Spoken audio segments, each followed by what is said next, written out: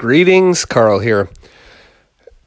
It must be that time of year, or maybe it's always that time of year, but I seem to be noticing a bunch of comparison going on the interwebs. And I'm talking about comparison of investment performance. And even as I'm saying this, I'm realizing like it's always that time of year, right? But we're getting close to we're almost into the fourth quarter. And then we're going to get into like heavy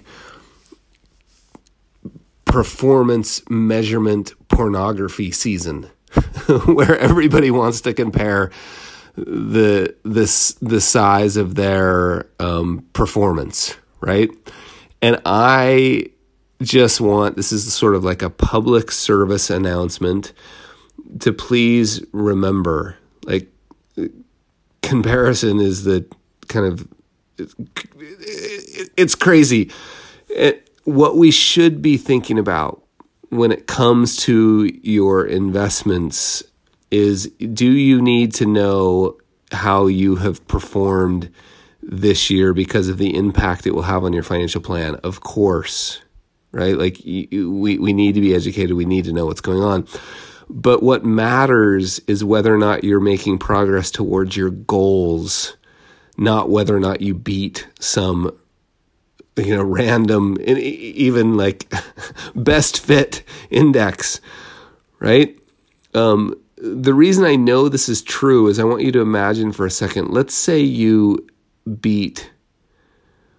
it was possible. It's not even possible, but let's say you beat a benchmark or an index. You beat a benchmark every quarter for the rest of your life.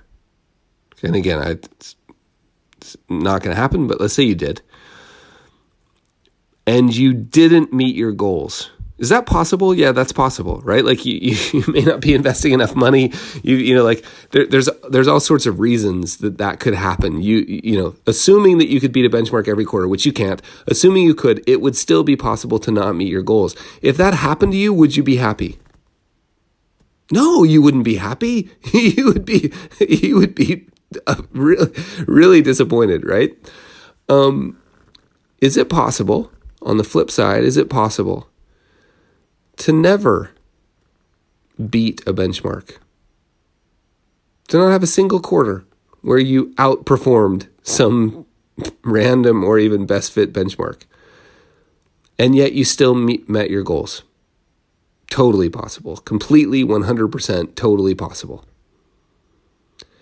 If that happened, would you be happy or sad?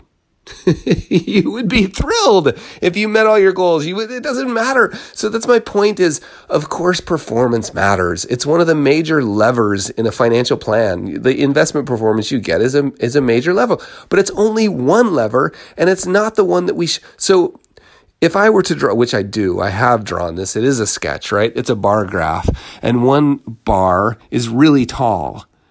And the label of the sketch, the title of the sketch is things you should be talking about. And one bar is really tall, and that bar is labeled progress towards your goals.